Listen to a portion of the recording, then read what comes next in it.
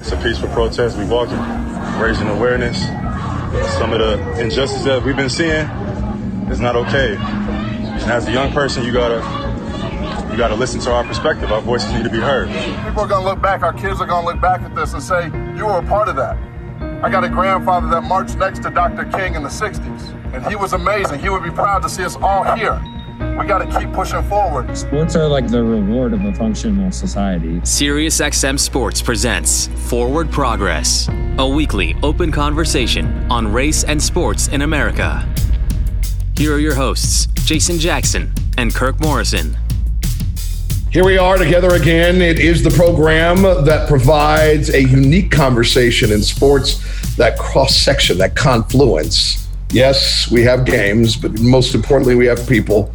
And on this day, it's really important that we pause and respect a true great American. One, Kirk, who transitioned right in front of our eyes. Yeah. And that's the recently departed Colin Powell, who has no rival as it pertains to service of this country. First in military, then as a high-ranking civilian, one of the highest, right? Yeah. Secretary of State. I want to work backwards from that particular role. Sure. Because there's a lot of people, including the 45th president of the United States, who are absolutely disgraceful in their presentation in death. For people that want to go find out what defeated President Trump had to say about General Powell, that's on your time. I'm just acknowledging a point in a position where people can grow. Yeah. From my recollection and the historical record, at that point, Secretary Powell did everything he could in his power. And by the way, he was not running defense at the time, to hold the Hawks back, for lack of a better term. Here he is, the true military mind in that administration, serving our country around the world.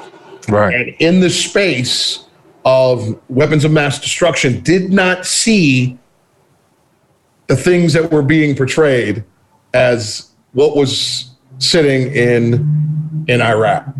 And then did his job. Mm-hmm. The job is to serve at the pleasure of the president of the United States. For those of us that apparently have jobs in which you get to do what you want to do, it's easy to throw rocks at that house. But as an understanding of someone who lived his entire life, pre-Vietnam, into a new age of military might, and then transition into civilian service, I'm imagining he knows how to put down the quarrel, right? Mm-hmm. The issue he may have with the decision, and then just do your job. Now, he did sit in a space with the world watching in the UN and serve as the presenter of the position of the United States government. That has since been proven not to be as it was presented. And he has spoken on that and had great remorse for that. That's my recollection of that. That doesn't bring back any of the people. That doesn't bring back any of the unrest that still exists to this day, that led to wars in spaces that had nothing to do with that specific issue. He has taken that with him to his grave. But for some of the things that have been said, it's been super disappointing. I hope that, in our time here, that we can honor a man who gave his entire adult life to this nation. I think, and I'm glad you said, let's rewind, right? Let's go from the beginning. You know what I mean? I thought that was huge because from what I knew of Colin Powell, that name for me, it really stuck out. He, for me, was the first man of color that I saw in the Oval Office. He was the man of color when it came to our government, our U.S. government. Think about it. Growing up, everything was, the presidents that we had, from the Bushes to the Clintons, all of that.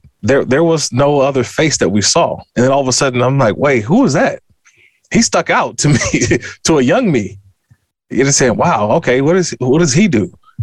And then you learned of the titles that he held. But I think also too, Jax, he was born in New York City. Like, he was from the Bronx. You know what I mean? Like, he was one of I know our producer Pernell Brown getting all excited right now as we're talking about this. but you know what I mean? He was from the Bronx. He went to the New York City public schools, and to see where he started and to where he finished, to where he got to, he was sort of an American dream for a lot of folks. I mean, it was surprising for me, Jax, that, guys who I know personally never really talk politics, but in the passing of Colin Powell, definitely pay their respects. And I was like, man, I didn't even know you followed politics like that. But he said, nah, man, like, that dude was different, man. That guy got me involved in politics, not directly by saying, hey, you need to follow what's going on in your country, but because he was involved. Many would say, man, you know what? I would love to see what he does and how he does it and where he came from and how he got to that point. So he became sort of this lightning rod for, I think, African Americans, young African Americans, to say, you can strive to be. He was, and I don't, hopefully that doesn't sound too crazy, but he was sort of the Obama before Obama. It's a great way to put it. Yeah. So, I mean, of aspiration and seeing somebody in a place where you don't see that African-American face, right? We're talking about high-ranking officials in our country. Now, we know Obama got to be the highest-ranking official. Right. But let's run it real quick, Kirk. This man was a national security advisor. Correct. He was the Secretary of State, and he was the chairman of the Joint Chiefs of Staff. I mean, that's the general of the generals. You know what I mean? Like, that's so something. When you're talking about high-ranking officials, I think that he did give, children, kids of color, African-American young men, something to dream about, something to aspire to be, something to say, hey, yeah, you can be a part of politics. You can be a part of the White House. You can be head of the Secretary of State. You can be a part of the head military official. There were so many things in which I saw from him that I was like, okay, like that name, Colin Powell, you're like, whoa, it sounded, and for me, he always looked like he was like one of my grandpas or something, that you just had this wealth of information and would just sit down and just talk with you. But I think that's where, when you talked about rewinding, I think that's where I first started to understand who he was, where he came from, but what he inspired so many young people to be able to have that thought, that belief that they can also get to a high-ranking spot in the Oval Office. Yeah, 35 years in the Army. He embodied what was available to Black folks, people of color, right, as they were climbing in the military after World War II. Just a word about his death, and I want to talk about his view in life. His cause of death was complications connected to COVID. Correct. He had been vaccinated. He gives us a great lesson in death, by the way. He was due to receive his booster shot for his vaccine last week, but had to postpone it when he wasn't feeling well. So message again, when it's time for your booster. And I just recently saw that I'm a Moderna guy. Me too. That our boosters are coming, Kirk. They're coming. I'm waiting. So we're not hesitating, right? Like we jump in and we get that done as soon as it's available to us. And I think they're dropping the age down to 40 in the next couple of weeks. I saw a note on that coming. So that includes us. Let's go get it. Yep. We'll go jump on in. Absolutely. And he was moving into the early stages of Parkinson's, by the way. Right. I don't think anyone was aware of that. I'm not sure. I know I wasn't, but there were some underlying issues there. Yeah. That regardless of being 84, right? Yeah, and that's the hard part for me in his death, is that I've always, from what I've known for him, a very honorable man, a guy that, if you knew him, you felt like a better person. And in the recent days of seeing people say, oh, see, he died of COVID, he was vaccinated, the anti-vaxxers. And look, I get it. Everybody has their own preference. but don't say that, see, this is the reason why you shouldn't. This guy had, complications from other underlying issues. It could happen to anyone, but he did protect himself. Who knows if he didn't get vaccinated, how long he would have been able to continue going. We don't know that. So that's the part that's really upset me, is that there's many people in the medical world or the non-medical people, the anti-vaxxers, trying to use this as sort of a headline for people to fight against being vaccinated.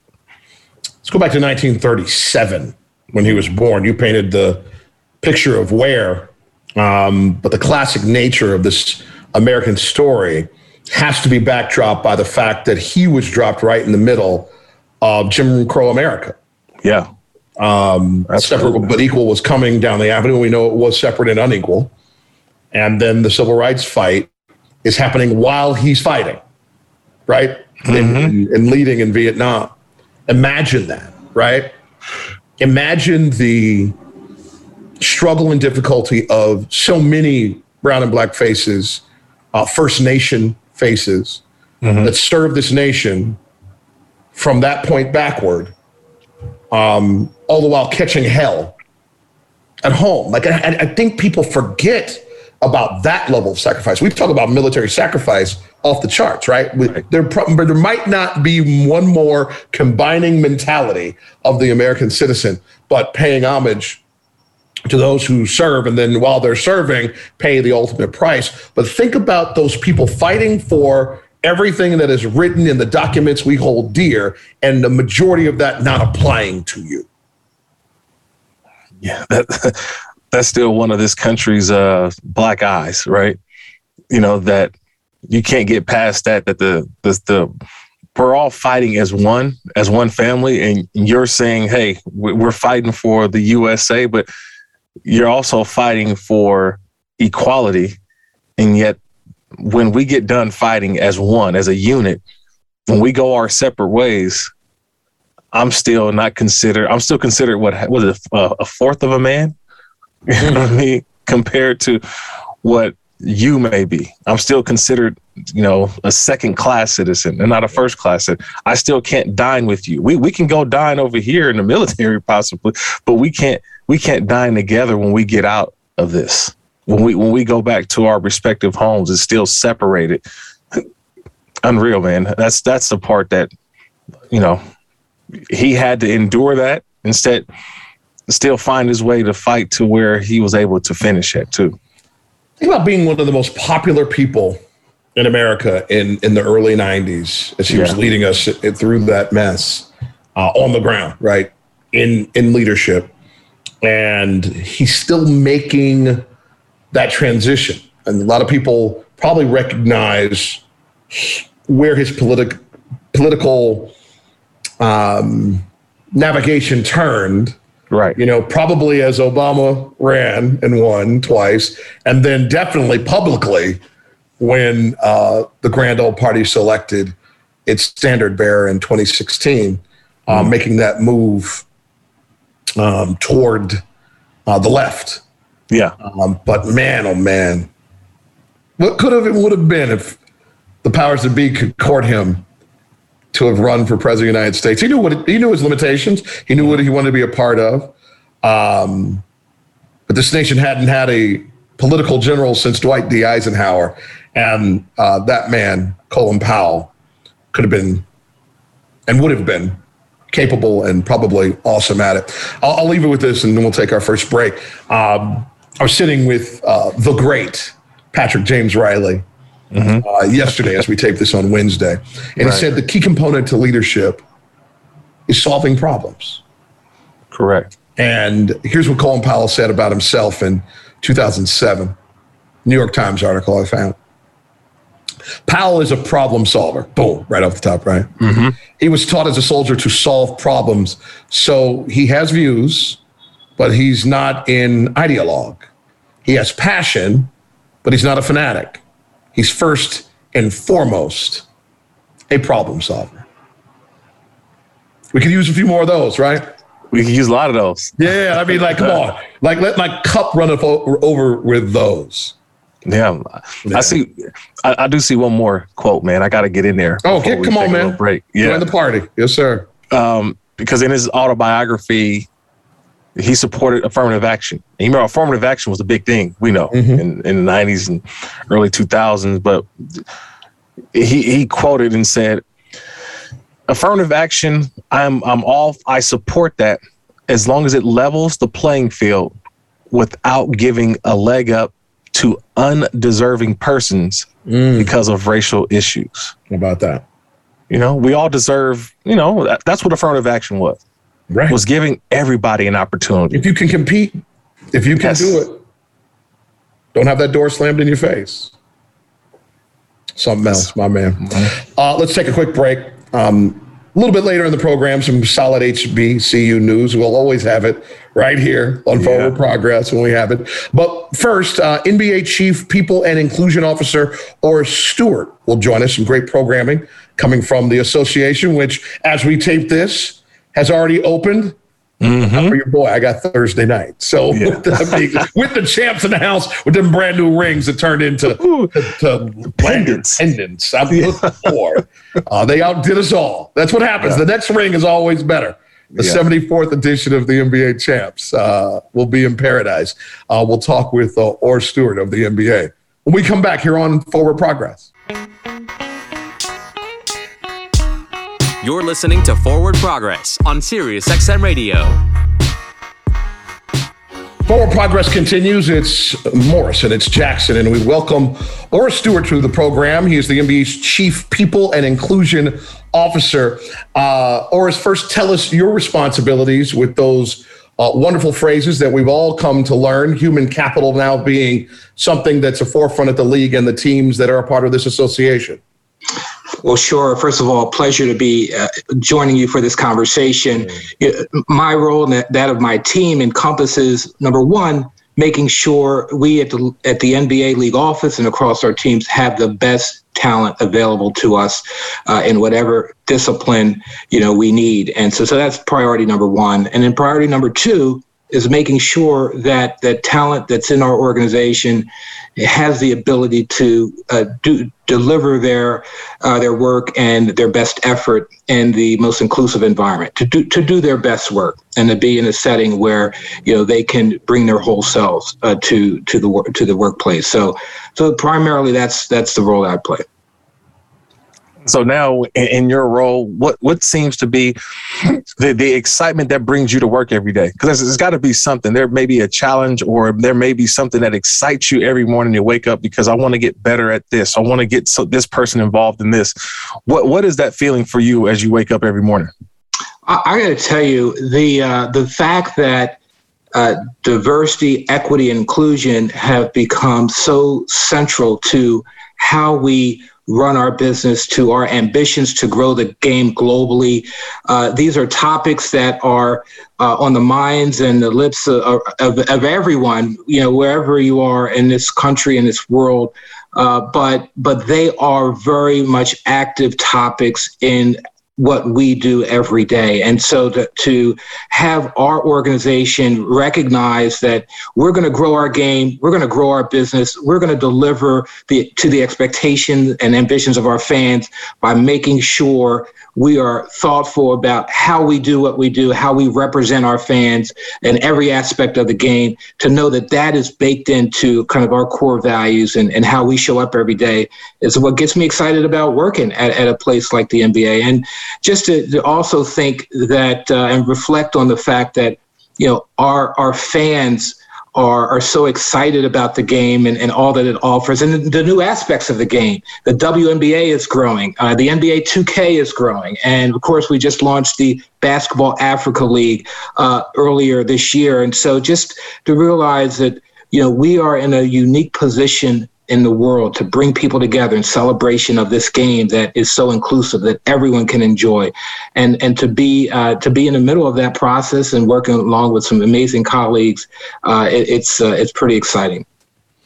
Horace Stewart is the NBA's Chief People and Inclusion Officer with us here on Forward Progress. We're so glad to have him with us.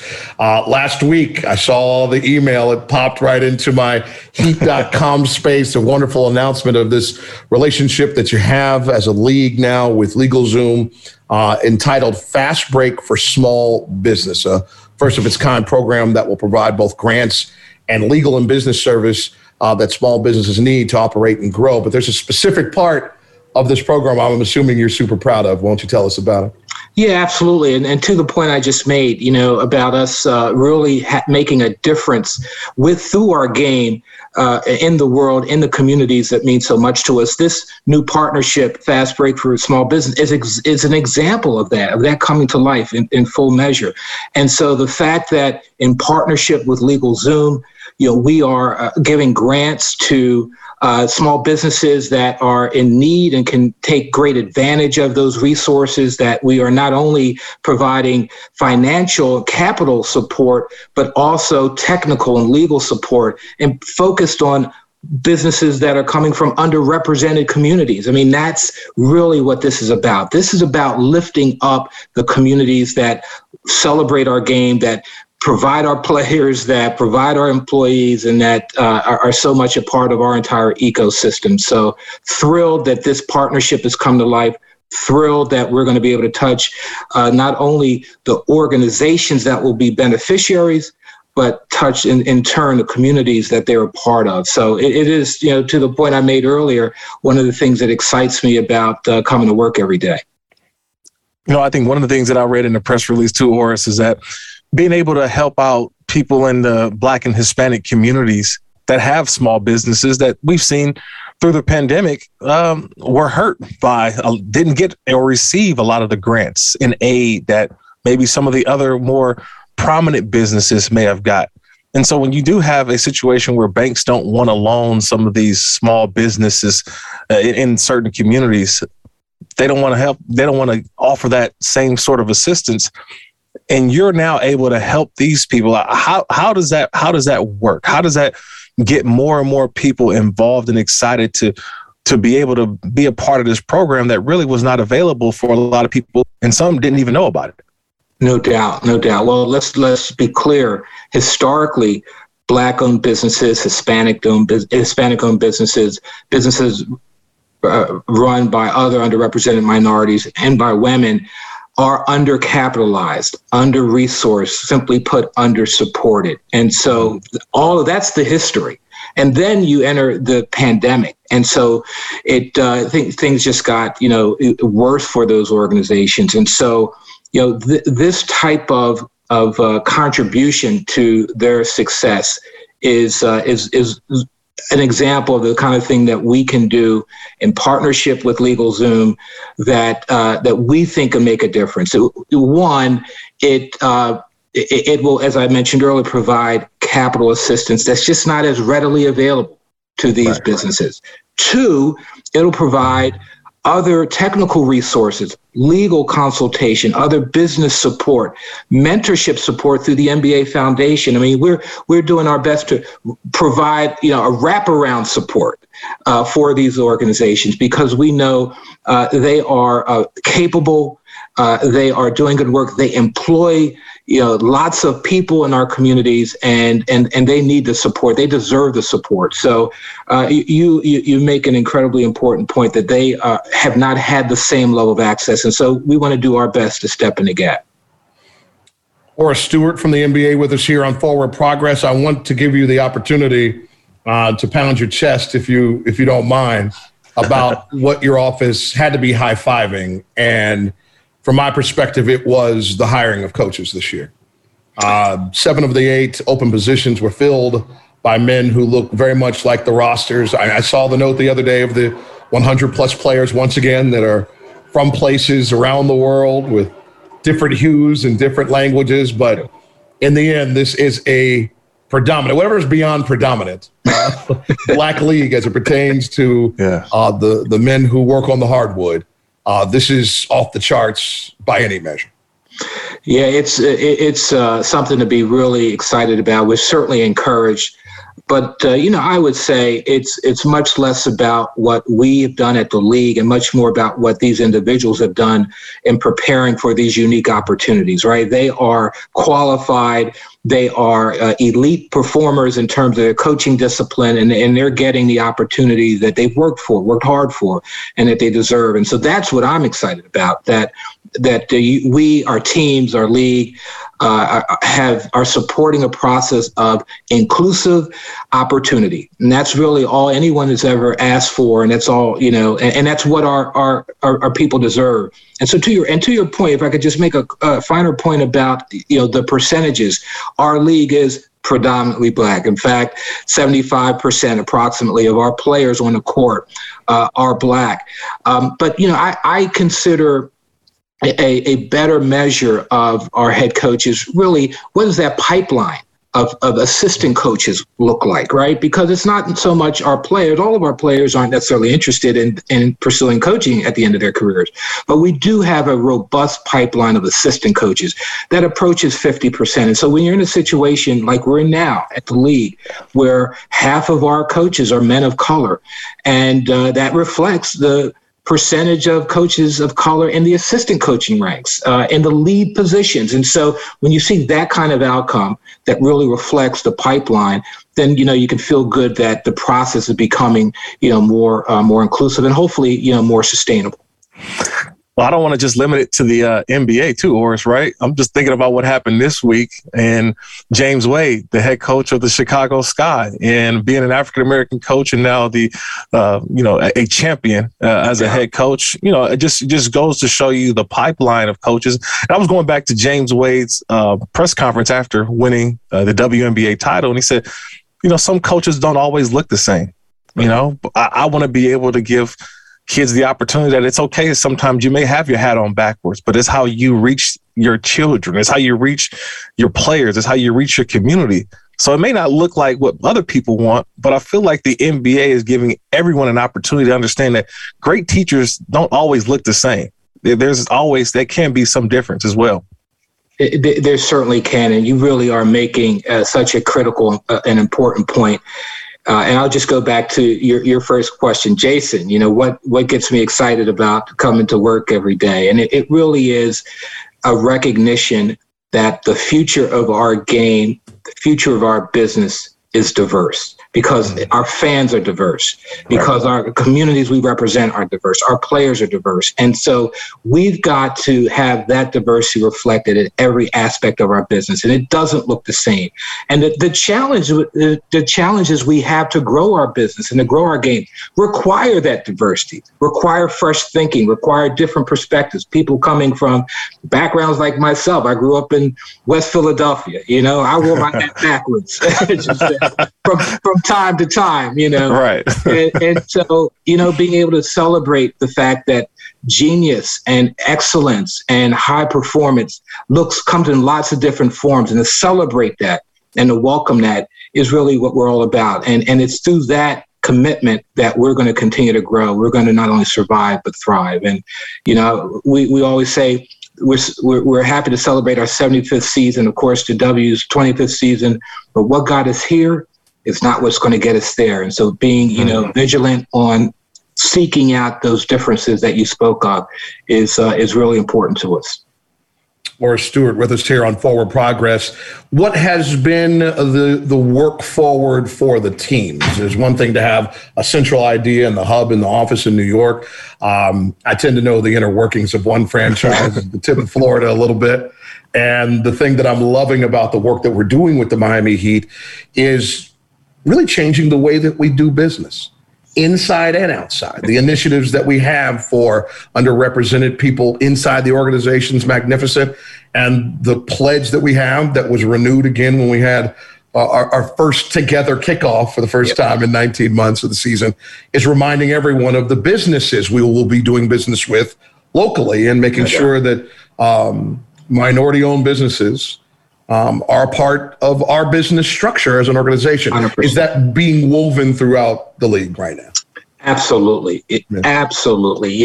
Of course, the LegalZoom NBA partnership reflects that at a national level, but that's also playing out at every market where we operate. And it's a recognition that we as a league and our teams are going to be stronger if our communities are stronger, and our communities are going to be stronger if the businesses that come out of those communities are stronger. And so, we're going to be more competitive if we are seeking and engaging and supporting a diverse range of businesses. And so this is something that we have been focused on for many years, call it 20 plus years at the NBA.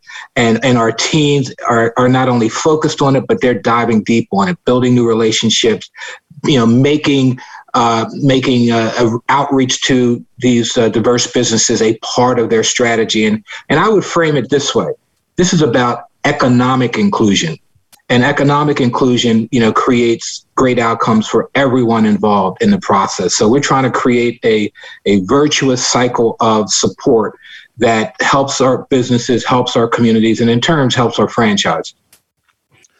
Horace, I know you and what you're doing. I think Adam Silver has been a big in terms of making sure he's appointing the right folks and everybody is all in on this. But we learned, obviously, in 2020 that some people feel like the NBA, some of the major sports leagues aren't doing enough. What do you say to them and what the NBA is doing and what people don't dive in or do the research to understand what's been going on behind the scenes and how this thing is moving in the right direction? Well, I'm encouraged by our efforts and equally encouraged by the outcomes so far.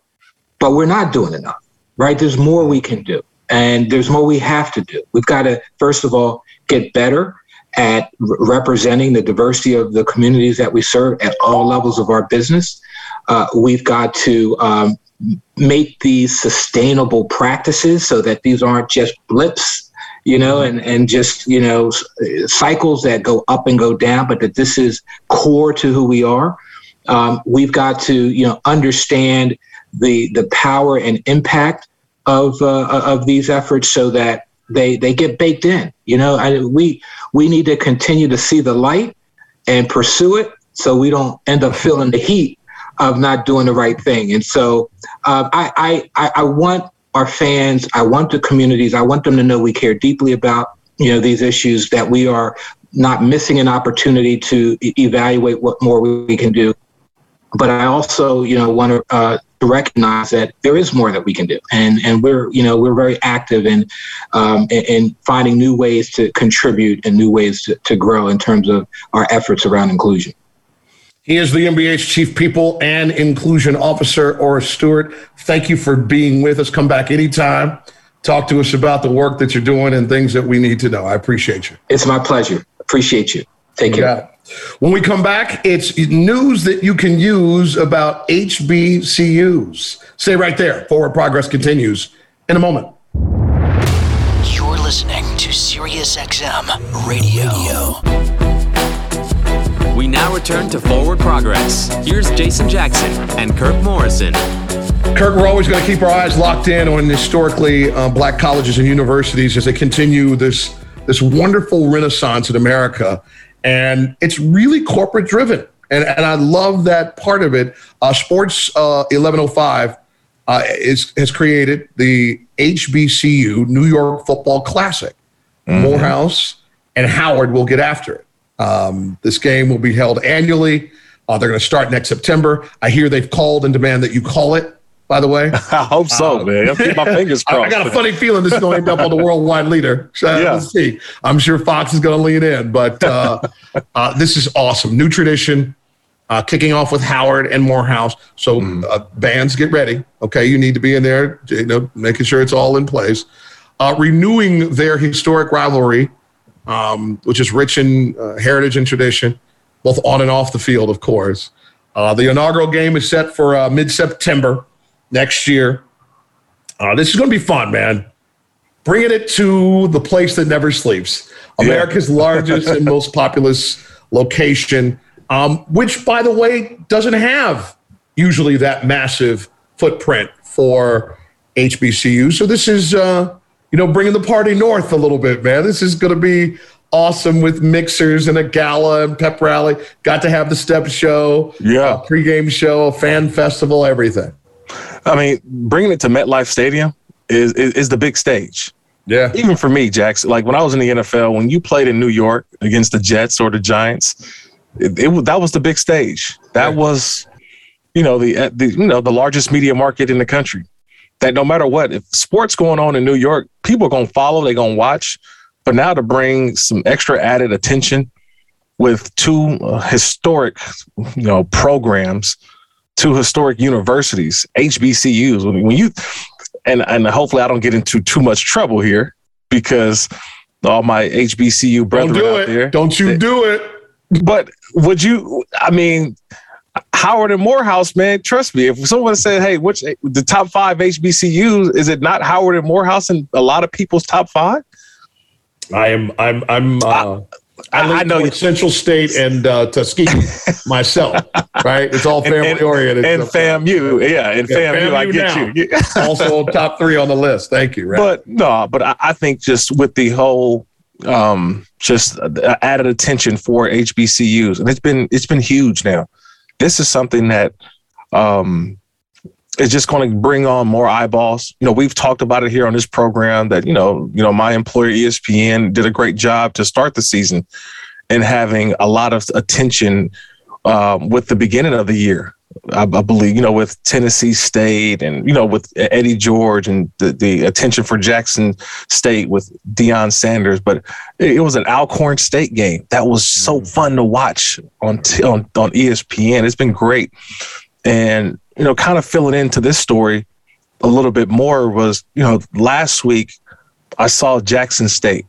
And I can't think of who they played against. But we know Deion Sanders is the head coach. Mm-hmm. But to see that Jackson, Mississippi packed in 55,000 fans for a football game, an HBCU football game, it's tradition, it's pageantry. I just want to let you know, 55,000 people, folks, you're not getting that in some of the Power 5 conferences around college football. Mm-hmm. I'm talking about some of the biggest programs you think, they only average in 25, they get 30. Maybe 40. Now, it looks loud on TV, but it ain't that many people. And just the thought of what HBCUs, I think, are now kind of on the rise. I like what Stephen A. Smith said this week. You know what I mean? Just saying, hey, be on the lookout because you starting to now have more attendance than the big schools. You need to figure this out, that this HBCU, like this renaissance, I feel like this is part of it. Mm-hmm. Howard and Morehouse is part of it. I think it is because of the pageantry. It is because of the tradition. It is because of the show. Look, I went to San Diego State University. Yeah, there's tradition within that. You go to the game, you have the tailgate, you do what that school's tradition is. But I've also pledged Kappa Alpha Psi. I'm part of the Divine Nine. You know what I mean?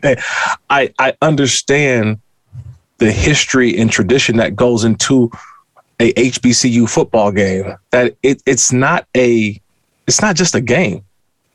It is an event. And to see now that this event will take place in September 2022, MetLife Stadium, Howard Morehouse, I think we're going to see more of these, Jax, more of these big events for the HBCU. Man, listen, there was a promotional item that dropped from the aforementioned Florida A&M where Pearl, the drum maker, is now the official drum maker of the Marching 100, of which there are 300 members now, by the way.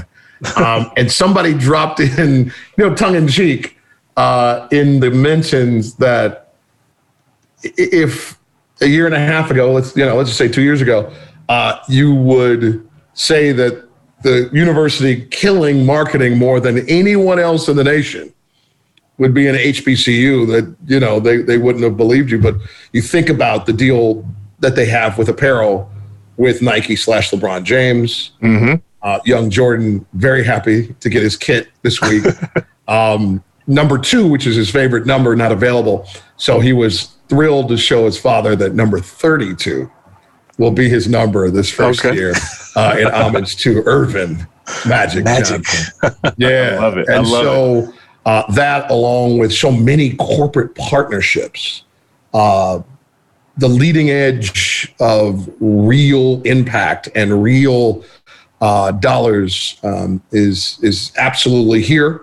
And I hope that it continues. The one thing that we're talking about in this and in the very next news that we'll have is, these things aren't flashes in the pan.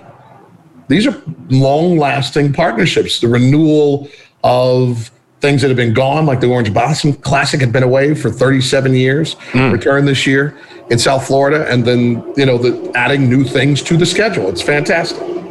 No, it's just something to circle your calendar now. Get your calendar out, you circle these events, because I tell you, this is not just a game now. These are events. This is family. This is reunions. This is a lot, man. Like I said, I'm excited for it because if I could attend, I would. And I appreciate you already throwing my name in the hat to be able to go and try to broadcast this game. But absolutely, man, I am, honestly, you get excited for the opportunity that people now see a vision in front that, the HBCU is drawing a lot of attention. That is drawing a lot of people to come together and understand that moving forward, this is the best for a lot of folks, man. HBCU sports, I'm excited to see them start to have this renaissance. There's this new reinvigoration of having people just to really buy in to, it's all sports, it's all love, but then it's also an event. So I'll go along with that news. We also learned last week that the HBCU Legacy Bowl announced a new multi-year partnership with Jameis Winston. Now, he and his Dream Forever Foundation were already, doing some things. They supported HBCUs through donations to Miles College. I believe that was $100,000. Mm-hmm. They supported their football program as well as a donation to the HBCU Baseball Classic. We know that Jameis played both sports at Florida State. Right. And Lord knows I would not want to see him coming out the bullpen back in the day. That would have been the end of my desire to dig in. But this is just really cool. He noted that he's so proud and honored to continue to support historically Black colleges and universities through the Legacy Bowl. That game is special. It's played right there in New Orleans where he lives and works. It's about providing opportunities for others. So kudos to him. No, man, obviously, the one thing I can say this, Jax, is you get that sense of pride being in an NFL locker room, especially for guys who played at the HBCU. You know what I mean? Guys who, we talking about Alabama and Auburn and Georgia and all the big football programs. But then you hear guys who went to, an HBCU and their experience. And you're like, man, whoa, that sounds, I would have loved to have been a part of that. And so I think that with Jameis also as well, you just have this heightened sense of awareness, heightened sense of understanding that I mentioned those events, Legacy Bowls and I mean, I've only been to the Classic, right? Down in New Orleans, I've only been to the Bayou once, man. But I had such an amazing time. Yeah. I had such an amazing time being around people who I didn't know, but yet you walked away feeling like family. And I think that's where Jameis just probably has a good sense of that, and being in that community, in that area that I didn't necessarily go to that particular school, but I always felt like I was an extension of that family. Right. And I think this is huge for him and what he's been able to do. Well, this is something that is so important. The Legacy Bowl, for folks that don't know, it's presented by the Black College Football Hall of Fame. Right. It's a postseason all-star game. So the top 100 NFL draft-eligible football players from historically Black colleges and universities will be there. This is a job interview. It is. Big job interview. This is, very similar to the Senior Bowl, but specifically for an underrepresented space where a lot of invitations don't find their way to the Senior Bowl. So this is going to be broadcast live on NFL Network. This is just, it's awesome. And it's always going to be more, right? Right. You utilize the platform as a celebration of culture and history to provide this unprecedented, invaluable exposure to these student athletes. Yeah. It's a week-long celebration. Yeah, for the season. It's actually on my 40th birthday, by the way, too. Well, let's get it. February 19th, 2022. So yeah, it's going to be, I think, it's going to be fun, Jax, to have this down in New Orleans, Yulman Stadium, on the campus of Tulane University, which I love. Great campus, by the way, just nestled inside the New Orleans it's community. Like it's just stuck in a little neighborhood, right? It's a little neighborhood. Just boom, just popped right in there. It reminds me of UM. But they have everything right there. You don't have to separate the. But you got to go through the gates over at Coral Gables. Yeah. I didn't been there too. They're usually up now. Come on, they're usually up. Yeah, my great partners for this too, by the way. Kirk, the National Football League is signed off. Correct. Adidas is in the mix. Patrick Mahomes and his foundation, the Sugar Bowl, Pro Football Hall of Fame, Riddell, as you noted, Tulane University, Bobby Wagner himself. Yeah. This is what's happening. This is where it's at. All these beautiful stakeholders recognizing how they can do more and be better. Yeah, and to bring people out in the inclusion, bringing everyone involved to, like I said, when you walk away from that week-long just celebration, you're walking away like, man, I can't wait till next year. Right. That's what the opportunity is here. And I think they'll succeed with that. And, I'm happy for some guys to go out and get the exposure that probably was not there before, but now it's available. I think the NFL realized last year during the draft time that the HBCU really was not represented. And this is a great opportunity for those guys, especially for next year's draft, to hear more HBCU names called. We'll be looking forward to it in February in New Orleans. A special thanks to Oris Stewart for coming by. What a great insight into a wonderful partnership, Kirk, that the NBA has now to impact small business, specifically those that are owned by women and people of color. Listen, just one more time, the greatest and deepest condolences to the Powell family. The general served us all well. And so I hope everyone takes a moment to have just a little bit of reflection over a great American that served at the highest level and to the highest degree. Absolutely. Well said, Jax. Well said. My man. Listen, on behalf of our producer, Pernell Brown, my partner, Kirk Morrison, I'm Jason Jackson. Have a great rest of your week, and we'll talk to you next time.